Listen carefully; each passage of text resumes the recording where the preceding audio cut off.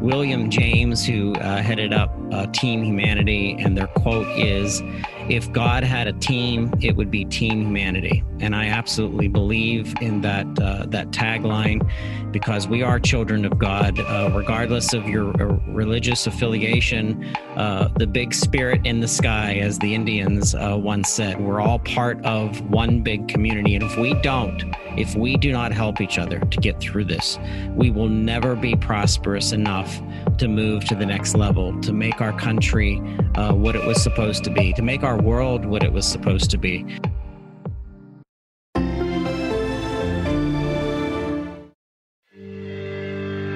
You're listening to the Pharmacy Podcast Network.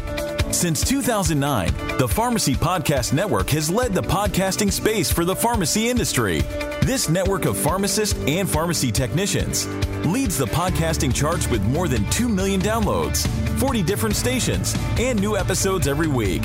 The Pharmacy Podcast Network is the #1 podcast for the pharmacy professional. Subscribe now on Apple Podcasts, Spotify, CastBox, and all your favorite podcast players. Join the Pharmacy Podcast Nation today.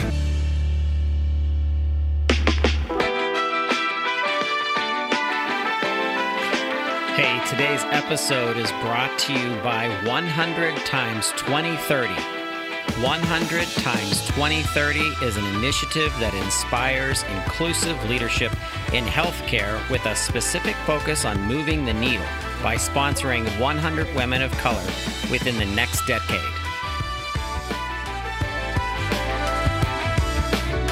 Pharmacy Podcast Nation, welcome back to Transforming a Nation. This podcast series is pivotal. It's important that we all get involved in what we've deemed as a mission for every healthcare provider that's listening to this podcast. Chapter 1 was called Facing Racism. I was really pleased and excited to kick off that series with Jamie Tynan and Dr. William Amarche.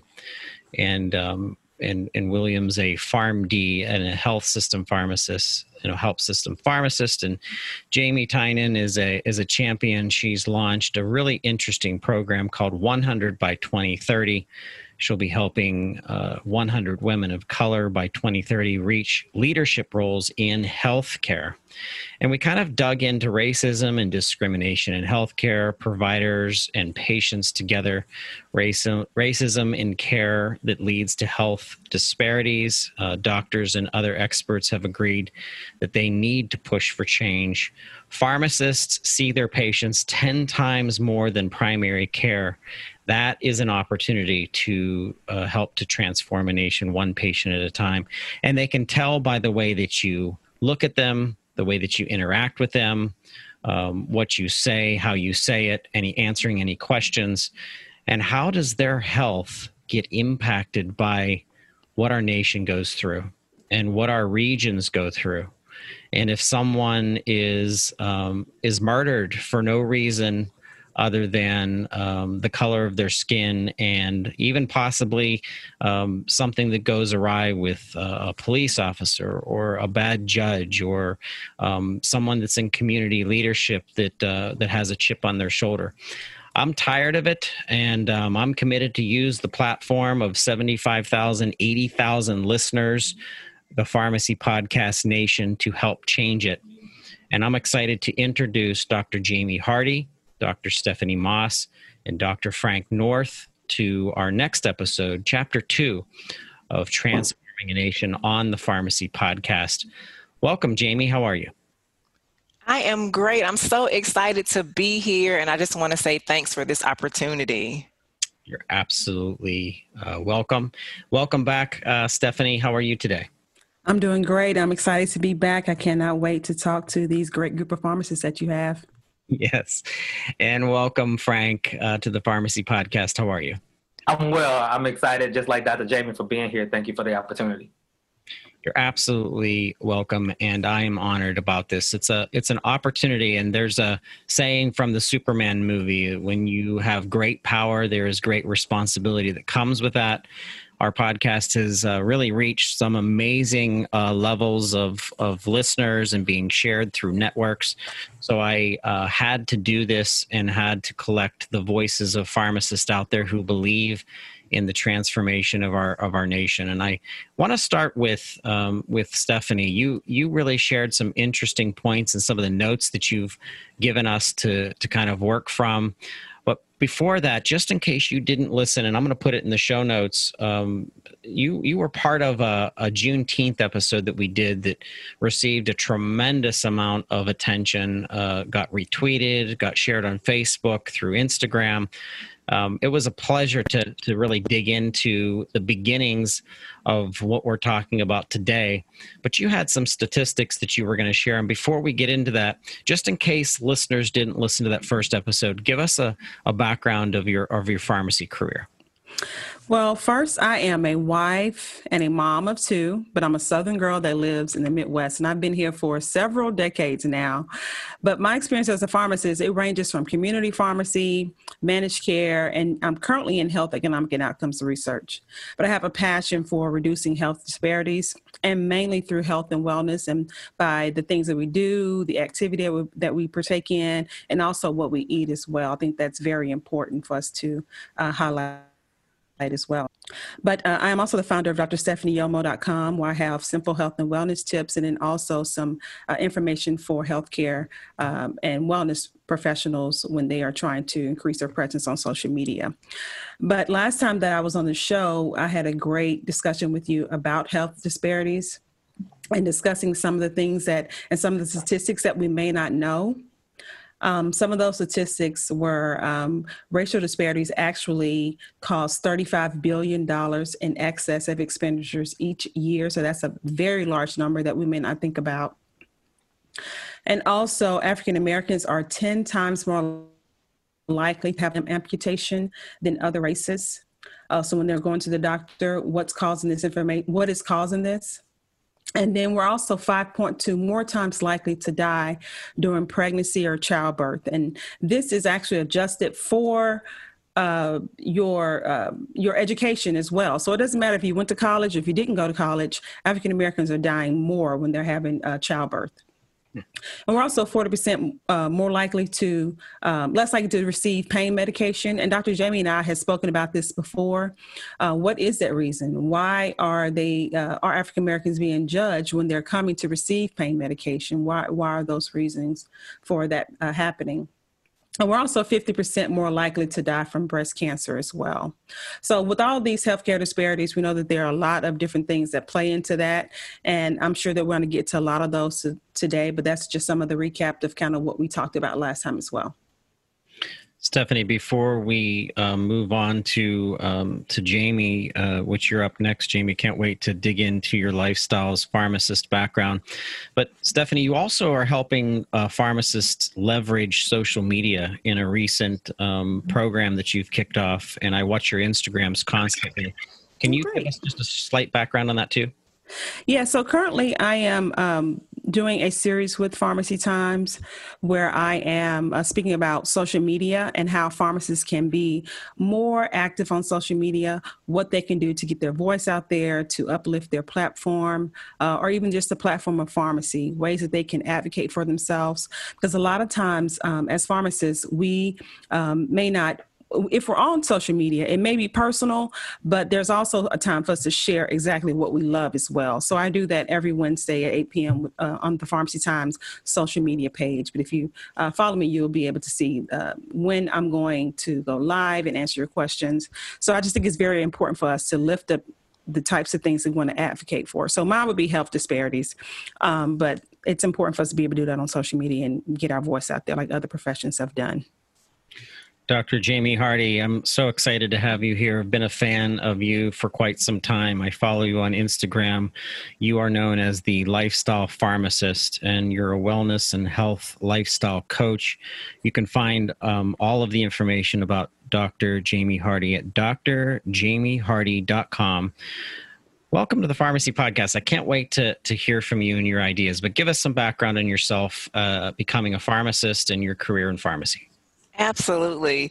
So before becoming known as the lifestyle pharmacist, I was just, a little Black girl from Memphis, Tennessee. And I come from a family of educators. And it's so funny that I chose pharmacy as my career path and not education like my mom, my aunt, my cousins.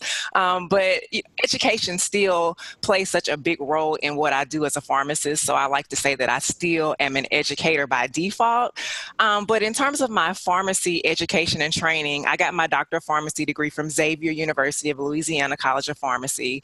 And then after that, I went on to receive a Master of Science in Pharmacy Leadership at the University of Florida College of Pharmacy, because at that time, my interest was to become a healthcare leader, especially in a hospital setting. Right after graduation, however, I did a PGY1 residency at LSU Health Science Center in New Orleans. I was so just in love and, enamored in the culture and the food and just the experience in New Orleans that I decided to stay around another year after I finished pharmacy school to do my residency. And I've had some experience with ASHP. I'm a graduate of the Pharmacy Leadership Academy. What else? I love to learn, as you can see, the list kind of goes on and on. I have a real passion and interest in clinical nutrition and just the role that food plays in our health. Food really is medicine. And so I even received a certification from Cornell University with an emphasis on nutrition and healthy lifestyle. So that's like all of my education that kind of allowed me to leverage my skills, my passions, my knowledge into my brand as the lifestyle pharmacist. So as the lifestyle pharmacist, I do speaking engagements. I'm a best-selling author. I've been featured, in the media multiple times. But more important than any of that stuff, what I'm most proud about is being a wife and a big sister and a daughter, and just really being on this mission to help other women who are busy juggling normal things like businesses, relationships, careers, and just helping women to really design the life of their dreams. And their health is at the center of that. So teaching things like eating healthier, how to manage stress more effectively, and how to exercise regularly are the things that I hang my hat on in my brand. And so just providing actionable tools and strategies, I am helping women to be fit, fabulous, and fulfilled without those prescribed pills. So that's just a little synopsis of my journey and who I am and what I do, even beyond the walls of the pharmacy. I learned about you, Jamie, from a common friend in the industry that we have, Jerica Dodd, Dr. Dodd. Yeah. Love her. So she's going to be working with the Pharmacy Podcast Network more, and we're excited about that. But I tell you what, pharmacy is a small little circle that if you stay in it long enough, you'll really be able to cross paths with some really interesting providers out there that are dedicated to the industry and the craft. So thank you for that. Thank you. Dr. Frank North. I tell you what, Frank North and Associates, you are at Dr. Frank RPH on Instagram. I follow you. I enjoy your post and you make me laugh. So I'm always looking to have some laughter in my day, but the balance between pharmacy and your life, give us some background in your pharmacy career. Sure. So I'm a native Houstonian.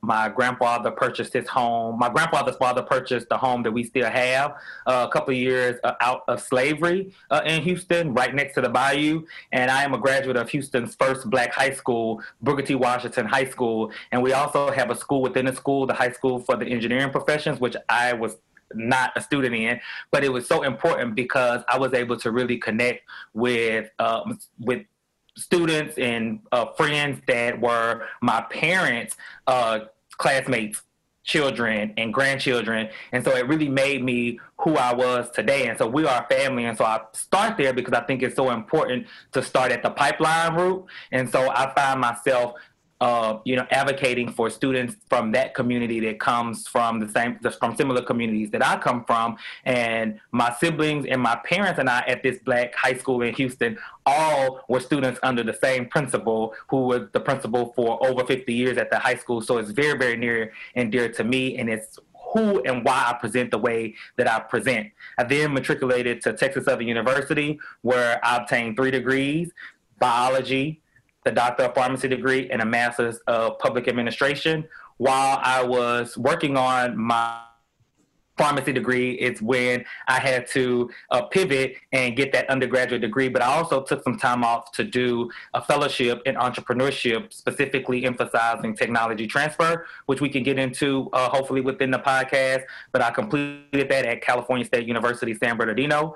I worked after graduating from pharmacy school for about 5 years, and then I decided and determined to obtain the Master's of Public Administration after participating in a Houston Black Leadership Institute program here in Houston. It really drove me to be more focused on policy and the way in which the systems and systematic infrastructure really affect all people, regardless whether it's healthcare, education, which are all passions of mine. While doing was, I don't know if I was blessed or cursed with the opportunity to serve as an advisor for my fraternity, the Omega Psi Phi Fraternity Incorporated, and my birth chapter. And so really kind of engaging with young undergrads and seeing, firsthand them going through trials and tribulations that, I remember me and my line brothers going through in our various stages really encouraged me to do what I'm doing now, which I really don't talk about, and you probably don't see much on my social media, but I am pursuing and currently all but dissertation for a PhD in urban higher education from Jackson State University in Jackson, Mississippi. And so it's a program that I completely adore, and I'm grateful for everything that I've learned in creating a space for urban education and specifically higher education, so across our community colleges and our college systems. I started Frank North and Associates in 2014, really because most of my friends told me that they saw me doing consulting and that I should do it. I chose the name Frank North and Associates because during that time, Scandal was a hot show, and when I would talk to my friends about it, they would always joke, like, let me find out you Frank North and Associates like Olivia Pope and Associates. You out here trying to fix things in healthcare. So it just kind of stuck. And then I was connected with Dr. Tisha Rowe, who is the founder of the Rowe Docs. And so I am an outreach lead for that telemedicine company, which is really owned and operated by minority women physicians, and particularly Black women physicians. So although it's not completely a Black operation, it is highly comprised of women in medicine. And so I am really, really appreciative to be a part of that leadership team to drive access to healthcare for our various communities.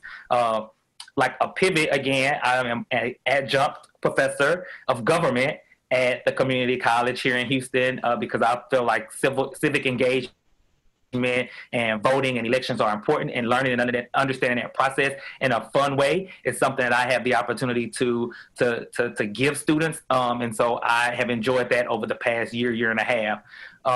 As far as my service to the profession, I do a lot of alumni work with the Texas Southern University College of Pharmacy and Health Sciences alumni chapter. I was the president of the chapter for some time, and now I am in like an interim treasurer role, kind of helping the new leadership, different things of that nature. I am a director for the Texas Pharmacy Association. I am currently the national legislative chair for the National Pharmaceutical Association, where I serve in APHA's delegation at their House of Delegates for the past 3 years. I have recently been elected, but I have not taken the office of president-elect for the National Pharmaceutical Association as of yet. And with that particular achievement, I was appointed and allowed access on the American Society of Consultant Pharmacists Task Force for Racial Equity and Cultural and Cross-Cultural Education. So I'm really able to get a bandwidth of different organizations and be at the table, have a seat at the table when it comes to diversity, inclusion, and what that looks like. And lastly, I always mention my life memberships. So I'm a life member of the National Pharmaceutical Association, Phi Delta Chi Pharmaceutical Fraternity, and the great Omega Psi Phi Fraternity Incorporated. The reason why you can't grow grass under your feet, Frank, is because you're moving around so much and you're doing so many things. So you're going to have to stand still for at least 30 seconds in order to get the grass grown.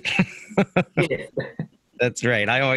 My grandfather always said that to me because I was hyperactive. I still am, but that's absolutely amazing what you're doing, not only from a professional perspective and as an entrepreneur, but what you're giving back to the youth that I see on Instagram all the time of what you're posting. And you're also able to exercise once in a while, because I see you're a runner. So that's something I need to pick up from you and continue to do, because I'm the most inconsistent exerciser that I know. So I'm either on it or I'm not on it. And so we should help each other with that, because that's my life as well.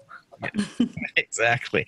Well, I'm excited. So I want to dig into race disparity and what that means, and the fact that there's many listeners right now that don't understand what that means, nor do they understand the impact it has on them.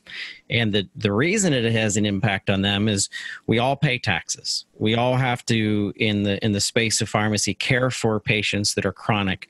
We understand that if we allow diabetes or hypertension or some medication to fall off a regimen or a therapy that's been prescribed, that they're going to be pushed back into the emergency room of the hospital system, which creates $300 billion a year in costs.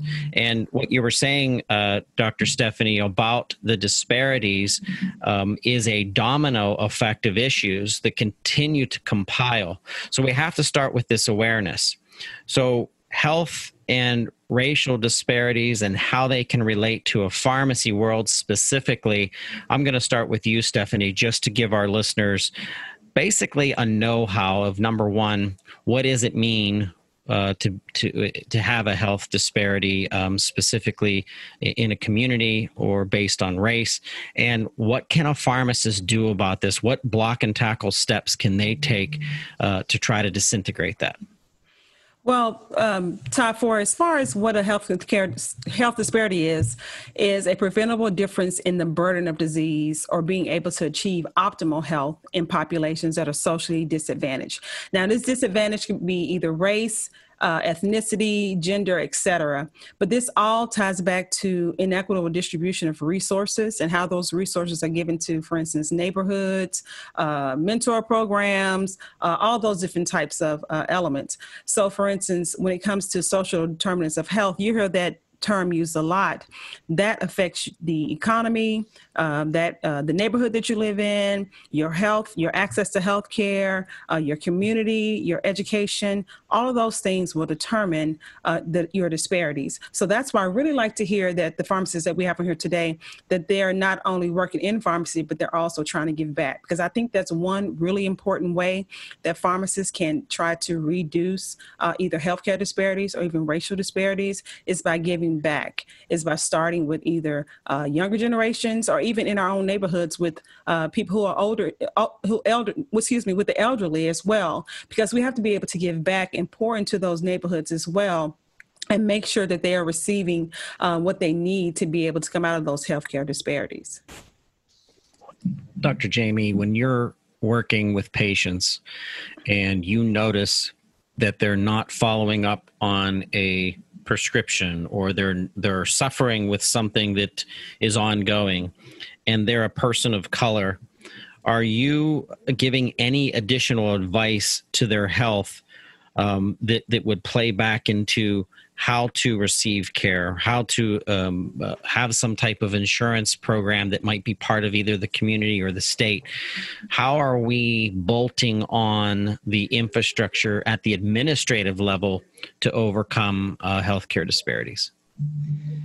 That's such a great question. When I'm working with individuals, whether they're patients in the hospital that I'm working with, counseling them about their medications, going through their medication history, educating them prior to discharge, or if it's someone that I'm engaging with in the community at a community health fair or at, a wellness event, it's always important to listen to understand their experience. Oftentimes, individuals of color get labeled. We are stereotyped. We're, misbranded as being difficult, as being non-compliant, as being unwilling to, participate in the care plan. And as pharmacists, I believe that we have a responsibility and a duty to dig a little deeper.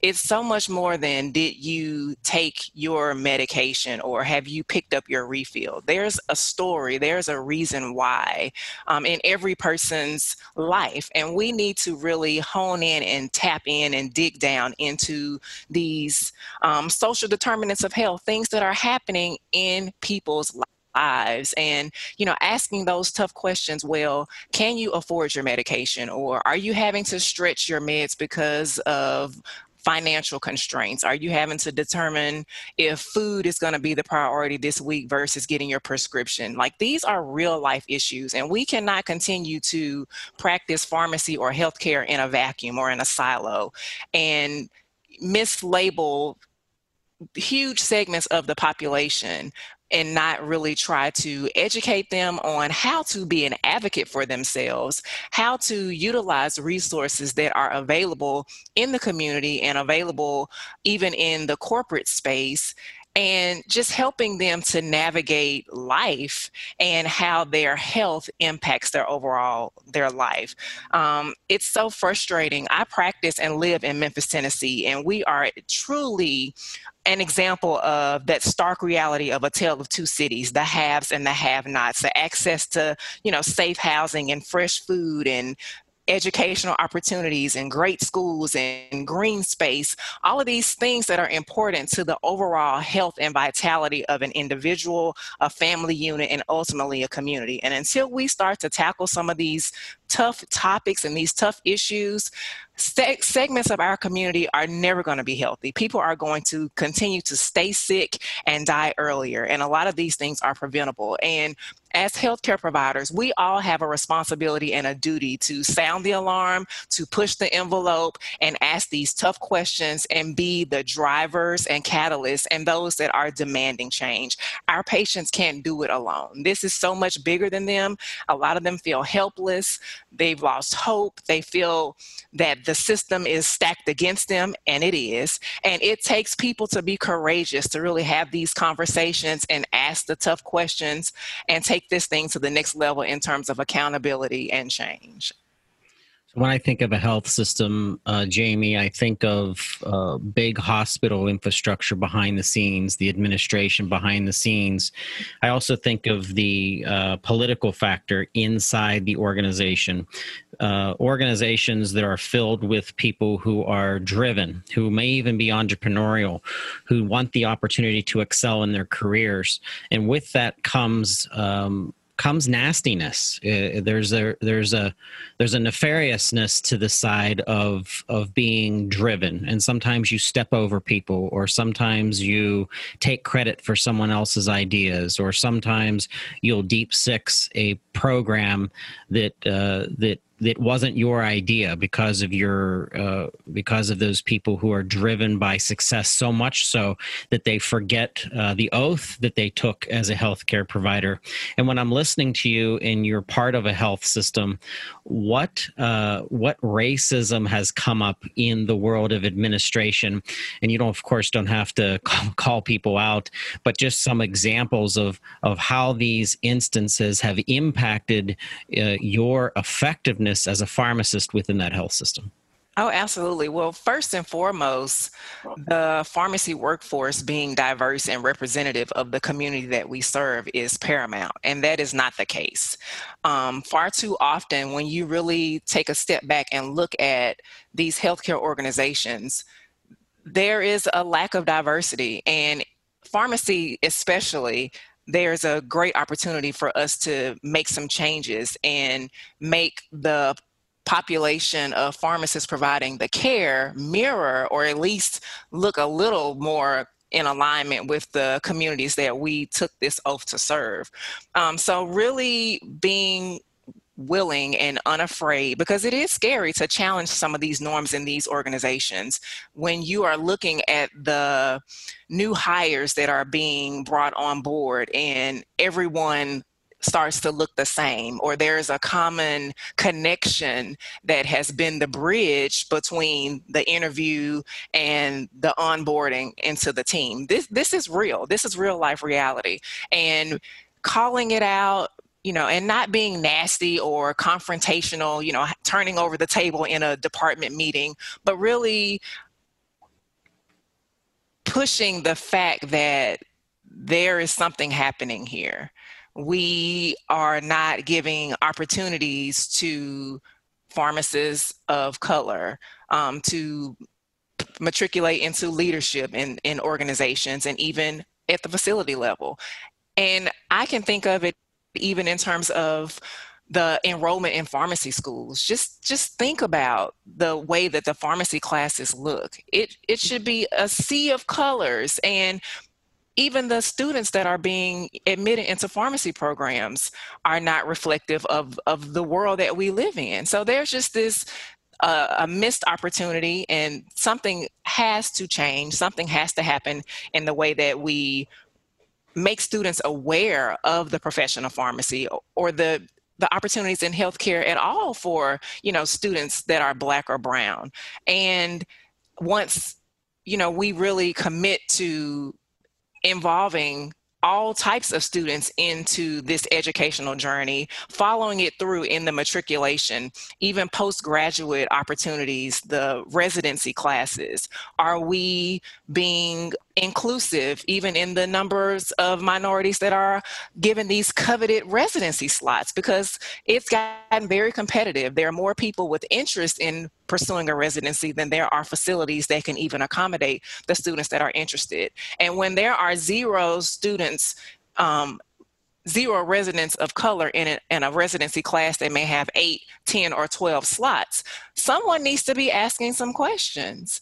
And, it's not to be divisive. It's not to really try to stack the cards, in favor of one group or another. It's really developing and building and crafting a profession that looks like the community, so that trust is there. There's data that supports the fact that when you have a diverse healthcare force, the outcomes improve. And we talk about these disparities that exist in African American communities especially, and even when you look at Latino communities, there is data that supports when the provider looks like the patient and understands the nuances and the intricacies and the very unique parts of that culture, that experience, then the outcomes improve. So there's this huge opportunity for us to have these conversations at work with our leadership, with our professional organizations, local government, national government. These conversations need to happen. We cannot continue to turn a blind eye and just be thankful that,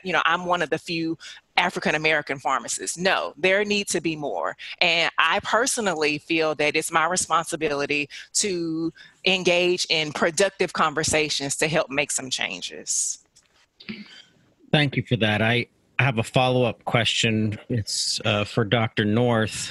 Frank, you have so many roles that you're playing, and lots of those roles that you're involved in are leadership roles. You're not only touching future generations and directing future generations, but you're involved in some major national associations, such as the American Society of Consultant Pharmacists, who actually podcasts through the Pharmacy Podcast Network through Senior RX Radio.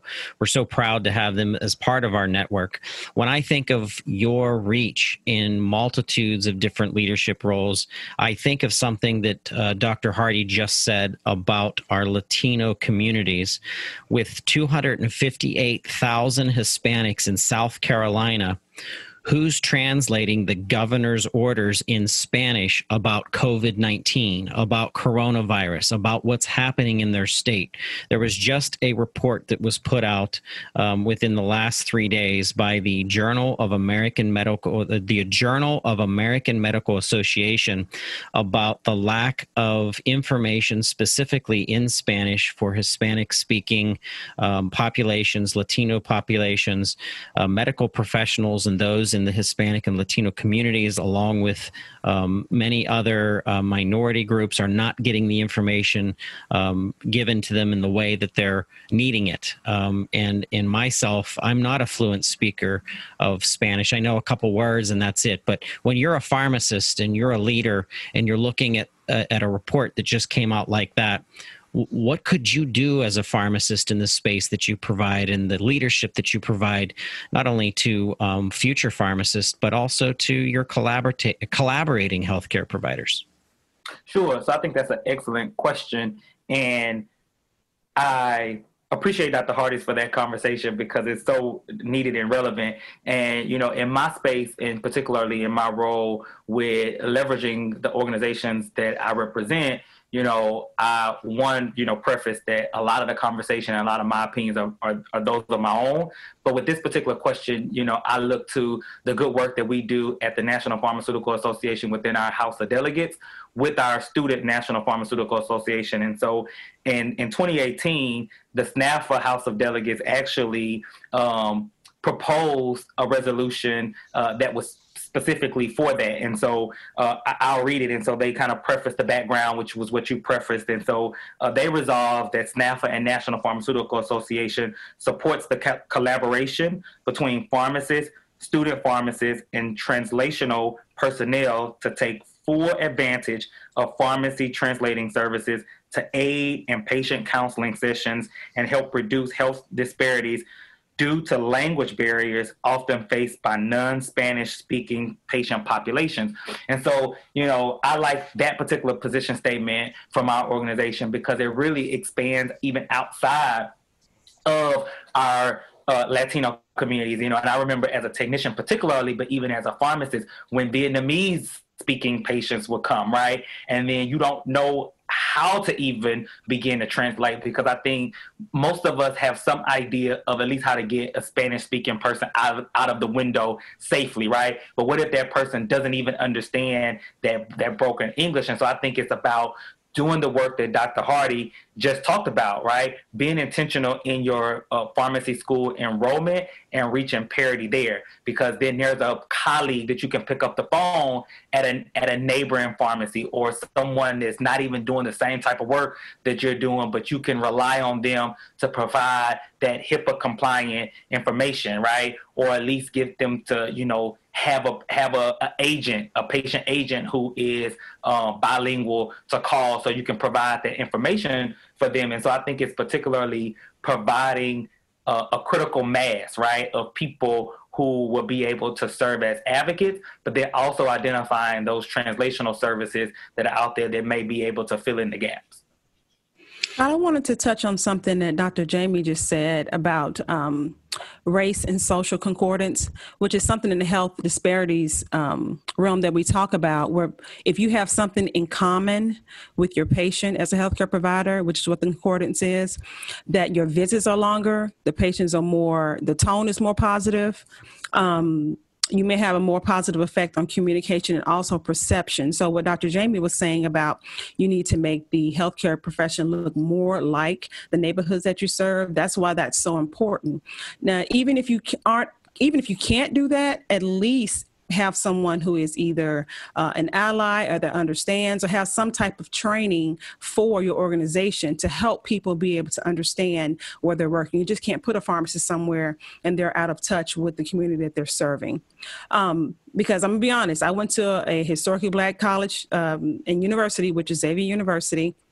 And I was really shocked when I started looking up statistics that 70% of pharmacists aren't Black, like my people that I went to school with. But when I started looking it up, you see that pharmacy, yes, why it's majority female, you know, women, we do have only, there are 66% are white, 22% Asian, and 5.2% are Black. So I was very astonished when I saw the low number of people of color that we have represented in pharmacy. So some of the ways would be reaching back and making sure that we are either partnering with HBCUs to recruit people, going back to even high schools and partner with high schools and being mentors to help increase those numbers as well. Yeah, and I actually want to touch on that as well, because when we talk about disparities in representation, I think it's important to also know like what the definitions mean, and even doubling down on those on those statistics, right? So when we look at, you know, there's a huge conversation a couple of months ago that I saw, and actually our current national president, Dr. Lakeisha Butler, weighed in on the difference between minorities and underrepresented minorities, right? And so it's important for us to really, you know, peel the layers on the onion when we look at that, because I think it's so awesome that Dr. Stephanie talked about, you know, the 5% Blacks, right? But even when you drill down into that, right, if you look at that statistic is according to the United States Census, right?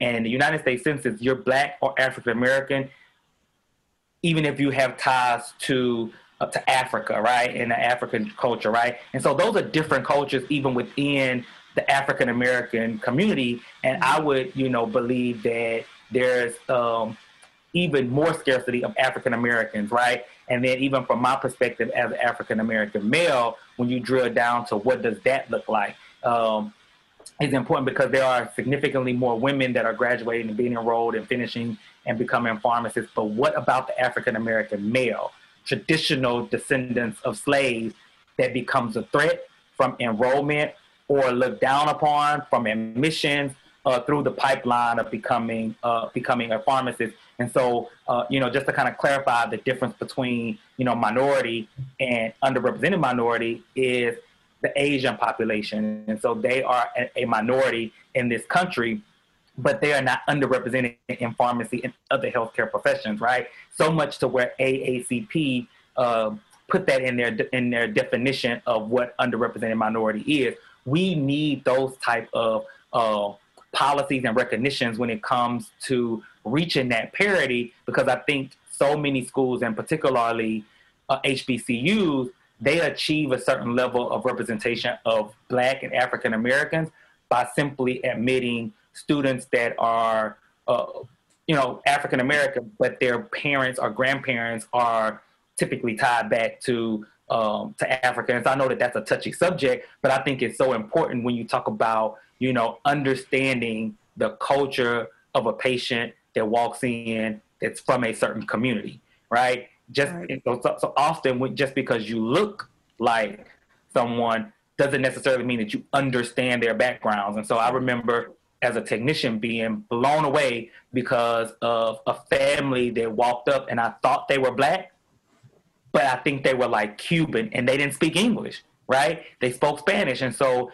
it was so important for me to be able to pivot and get a Spanish speaking technician to come and help me with that, with that conversation. Dr. North, that is really interesting because the language barrier is just another level of healthcare disparities, and it's one that is overlooked. I know based on helping many combo shops, the combo community pharmacies who are doing long-term care as well, and they'll describe that when they do their consults at the location, at the nursing home, sometimes they'll ask a nurse to be with them to ask questions of the patient, especially in some of the southern states, that they have patients that do not speak English whatsoever. And if you can't communicate with your patient, or if the patient doesn't feel that you understand, number one, their language, number two, their culture, trust starts to disintegrate, and now healthcare goes right out the window, especially when it requires that patient to commit to a regimen, to commit to their adherence. That's really interesting. Jamie, more than 900 frontline medical workers have died of coronavirus, according to a new investigation by Guardian and Kaiser Health News, which is known as KHN. And they really dug down into this report, which was published by Forbes. And the investigation found that 922 healthcare workers across the United States have died, which I didn't realize. Every time I hear of someone dying from COVID-19, I'm assuming that they're in the older population, 60 plus, probably had respiratory issues ongoing or something was happening. These are healthy healthcare workers who have passed away. Of the 1,000 fatalities found through a multitude of different sources, a majority, 62%, were identified as people of color, and with about 1/3 born outside the U.S. who were helping to serve different territories and communities in the United States. Why when I'm reading that, I'm like, I don't understand how that works. Are we overlooking the health of and it's mostly nurses, by the way, are we overlooking the Black nurse who's standing there and there's triage and they're running around and there's someone flatlining and they don't have a face covering. They don't have gloves. They don't have the proper PPE. Like, I don't understand how that's happening. And I said this to you before, and forgive me, the three of you. Now I'm starting to get edgy. I'm actually sitting on the edge of my seat, starting to make me angry. Why is that happening? Like, what can you pull of that? You're in a health system. I'm not in a health system. I'm a podcaster. I'm just a fan. But when you're in the healthcare system, are you seeing Black nurses, Black physicians, Black pharmacists, Spanish-speaking Latino pharmacists not wearing or not being given the proper protections? So yes, I do practice in a health system, and I will say that the things that are happening are not consistent across the spectrum of just hospital pharmacy. Mm-hmm. I've been very fortunate in that the facility that I practice in, we have not experienced a scarcity or lack of PPE. In fact, it's one of the metrics that is tracked daily and reported out to the entire associate body in a weekly email that's rolled up at the end of the week by our CEO. But that's not the case everywhere. Again, I said I've been very fortunate. There are hospital systems, small community pharmacies, even, nursing homes where the lack of PPE has been an ongoing issue. And the question keeps coming up, why, how in America can nurses, can respiratory therapists, can even the environmental services department not have the baseline, required protective coverings just to do their job safely? And I have not seen a lot of, good, solid answers. This continues to be an issue. Early on, there was this thought that because we are providers and our role, and we've been trained to take care of the patient at all costs, and people were running into the rooms, not really thinking about, oh, is this person COVID positive? Has a test been done? What are the results? Just going in, they're flatlining, jump into action. Let's do the chest compressions. Let's get the epi and the atropine going. Let's get the tube down. And that, some of that has happened, yes. And where it has been especially problematic is in these places, these pockets where the PPE has not been adequate. And to me, this is just something that ties back to the community makeup. There is policy, there's politics, there's funding, even associated with the types of supplies and availabilities, the connections, the collaboration that some of these facilities have, and what zip code is it in? What patient population is predominantly served? What are the tax rates over here? So there's so much of a economic touch point when you think about like business and the business of healthcare. And healthcare is a business. And some of these disparities that plague patients in these communities also impact the facilities that are in these communities, or the lack thereof, that are supposed to be there to provide care to patients. And seeing these statistics and just even hearing the numbers as you was going over them, Todd, I was getting angry. I could kind of feel the hairs on my arms start to stand up, because it is unacceptable. It's frustrating. It's heartbreaking to think about, nurse colleagues who have, lost someone because the PPE wasn't there. I mean, it's just ridiculous. It's just absolutely absurd and ridiculous. And even when we think about the testing and the disparities that have existed, and been highlighted throughout COVID, this is not by chance. This is not like the perfect storm of coincidences just kind of lining up. What we're seeing is completely predictable. Policies like redlining and the disinvestment in communities that have led to like racial segregation, and that even impacts our hospitals that are in these communities.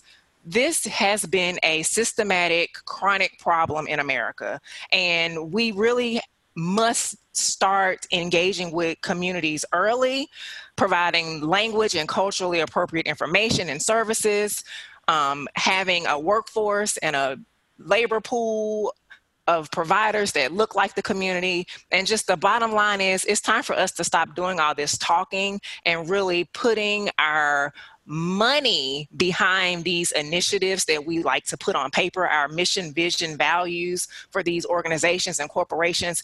It's time out for all the talking. It's time for action. We have to match our treatment and our care, our resources, our investment to the communities and the places where it is needed the greatest. And that even impacts frontline healthcare workers in these health systems. Yeah, and I would like to add a little bit to that from a public policy civic engagement piece perspective. And so I think it's so important that we talk about perspective and we talk about allocation of money. And so we know every 10 years, and we're within that year, there is a United States Census. And so it is so important for everyone to fill out their census, right? Because that is how money is allocated to certain areas.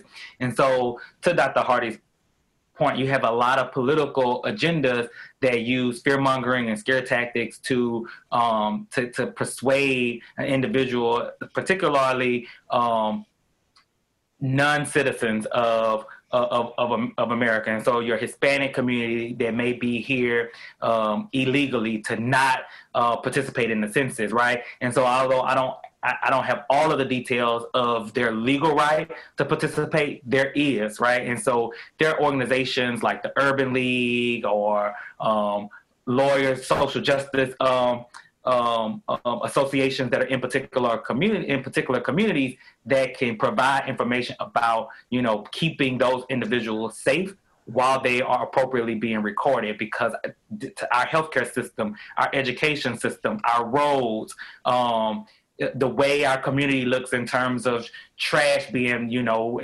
but you go to other communities and minority communities and it's not. All of that is systematically in place, right? So some communities have companies and have partnerships with people who come and clean up those communities, while others reinvest that money in different facets. So I really wanted to touch on that, as well as, being intentional about what's important. And I think, I've had some experience in healthcare, in the hospital systems, and we will focus on payroll and employees working rather than the safety of our employees that's working. And I think that we should be, intentional on calling out those factors. So we'll flex a schedule before we buy additional PPE, right? And so if we're flexing the schedule, then that means there should be more money or more resources to provide those PPEs.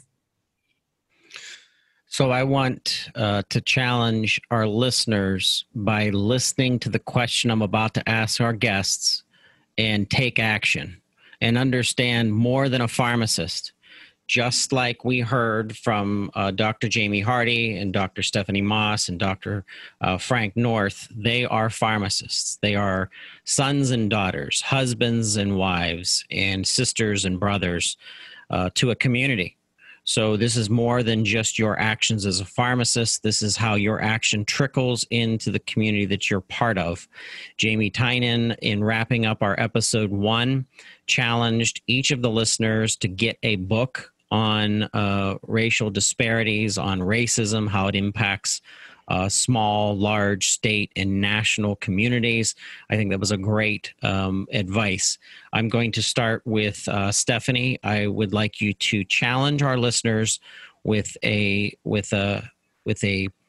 statement to create action and understanding why you believe that is an important statement to make to challenging our listeners right now. Well, as a pharmacist, I would like to challenge us to simply give back. I know that we feel as though on our job that we're giving back by working in healthcare and working with certain populations, but you also need to give back when it comes to working with organizations. So for the past 20 years, I've been on boards that work with healthcare disparities that try to eliminate and reduce healthcare disparities and increase health equity.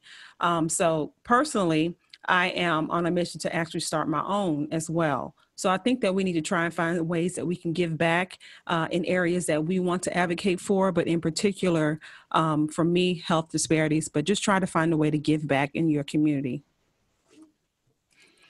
Dr. Jamie Hardy, you're up. And mine is similar to what Dr. Stephanie said.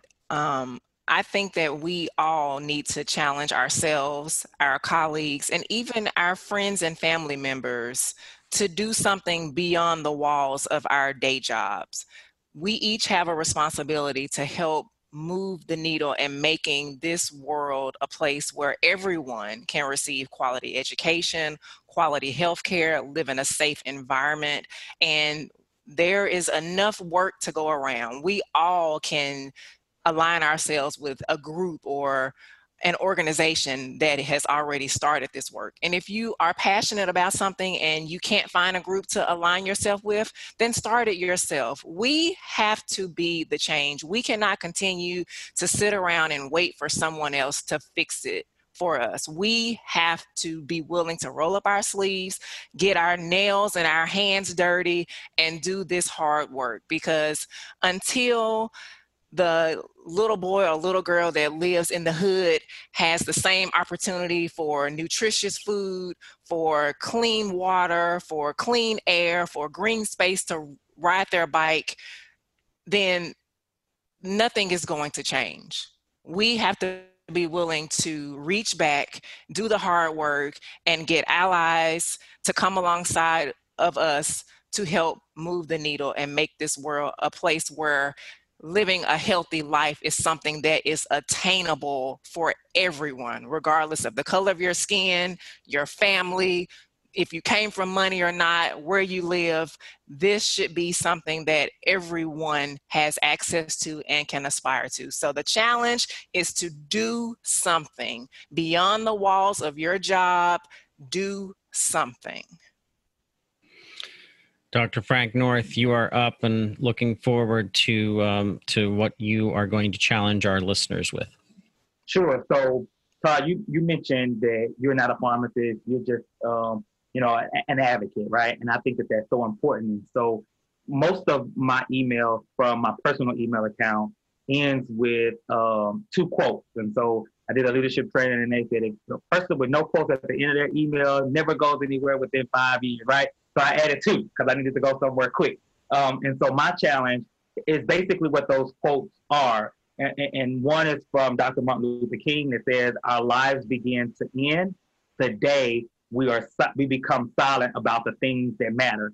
And I think that that's so important, because there are people that may or may not be pharmacists that see things and are silent about them. So I challenge the listeners to speak up and to not be silent. Use their microphone or their podcast or whatever their platform is to really talk about and give light to the things that matter.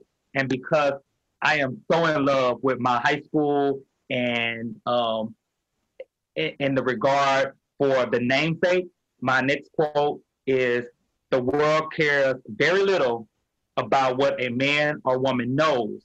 It is what a man or woman is able to do that counts."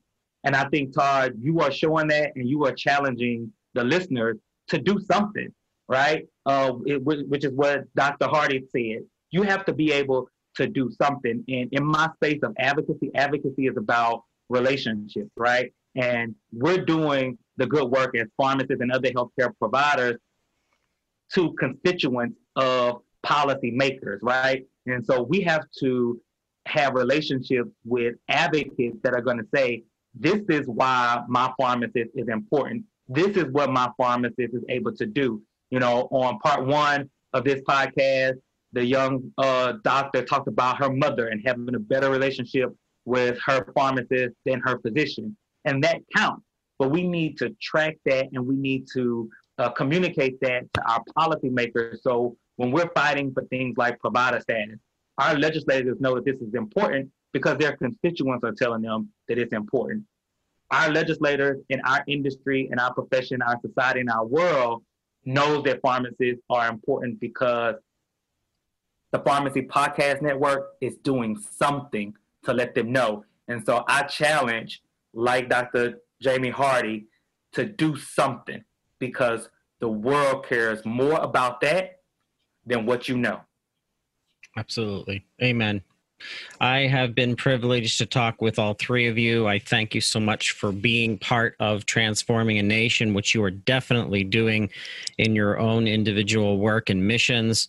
If you're listening to this podcast, the very first thing that you can do is connect with Dr. Jamie Hardy, Dr. Stephanie Moss, and Dr. Frank North. Their contact information through social media will be in the show notes. I will have some additional references as well as the Forbes article that we were referencing so that everyone can use that. Please share this podcast. This podcast can quickly take off virally to other healthcare providers, a nurse friend that you work with, a physician that you work with in the community, an administrator that you work with at some hospital system that you're listening to this podcast right now. Share this and let them know that you are committed enough to share information. You're not ashamed and you're not going to hide from this, because if we hide from this, if we are eye rollers and we don't move forward, it will never change. I don't want my daughters, I have 4 daughters, I do not want them to have to deal with racism at the level that we're dealing with it now in this country. I know that 10% of our culture, 10% of our law enforcement, 10% of our doctors and our pharmacists are most likely racists. And you're not going to take that from their hearts. It's going to be the way that they're going to be. Fine. I'm going to let those people go. I'm going to push them to the side. There's too much to be done with the 90% of the people that are there, that are part of our lives, who are families, friends, patients, clients, podcast listeners. I love pharmacists and what you're doing. I am so honored to be the supporter and the advocate for how pharmacists can impact our healthcare system. But like you've all shared with me today, it is not enough to talk. We must take action. I think of my own community of Brownsville, Pennsylvania, and there is a community leader, William James, who headed up Team Humanity, and their quote is, "If God had a team, it would be Team Humanity." And I absolutely believe in that tagline, because we are children of God, regardless of your religious affiliation. The big spirit in the sky, as the Indians once said, we're all part of one big community. And if we do not help each other to get through this, we will never be prosperous enough to move to the next level, to make our country what it was supposed to be, to make our world what it was supposed to be. And I believe that in all of my heart. And I believe pharmacists play a very pivotal, important role in your communities, in your health systems, in your nursing homes. Dr. Jamie Hardy, Dr. Stephanie Moss, and Dr. Frank North, I thank you so much for being part of Transforming the Nation, our second episode. And I'm thankful to you in your insights and what you've shared today. Thank you so much. Yeah, thank you so much. And with that, we are wrapping up Transforming a Nation, part of the Pharmacy Podcast Network. I ask all of you to reach out to our great leaders, suggest others for this series. We're going to continue to push this series until the wheels on the bus fall off, and they're not, because I'm hyperactive. I'm going to keep them oiled up, keep them going. I challenge every pharmacist to do more. And as always, I thank you for listening to the Pharmacy Podcast.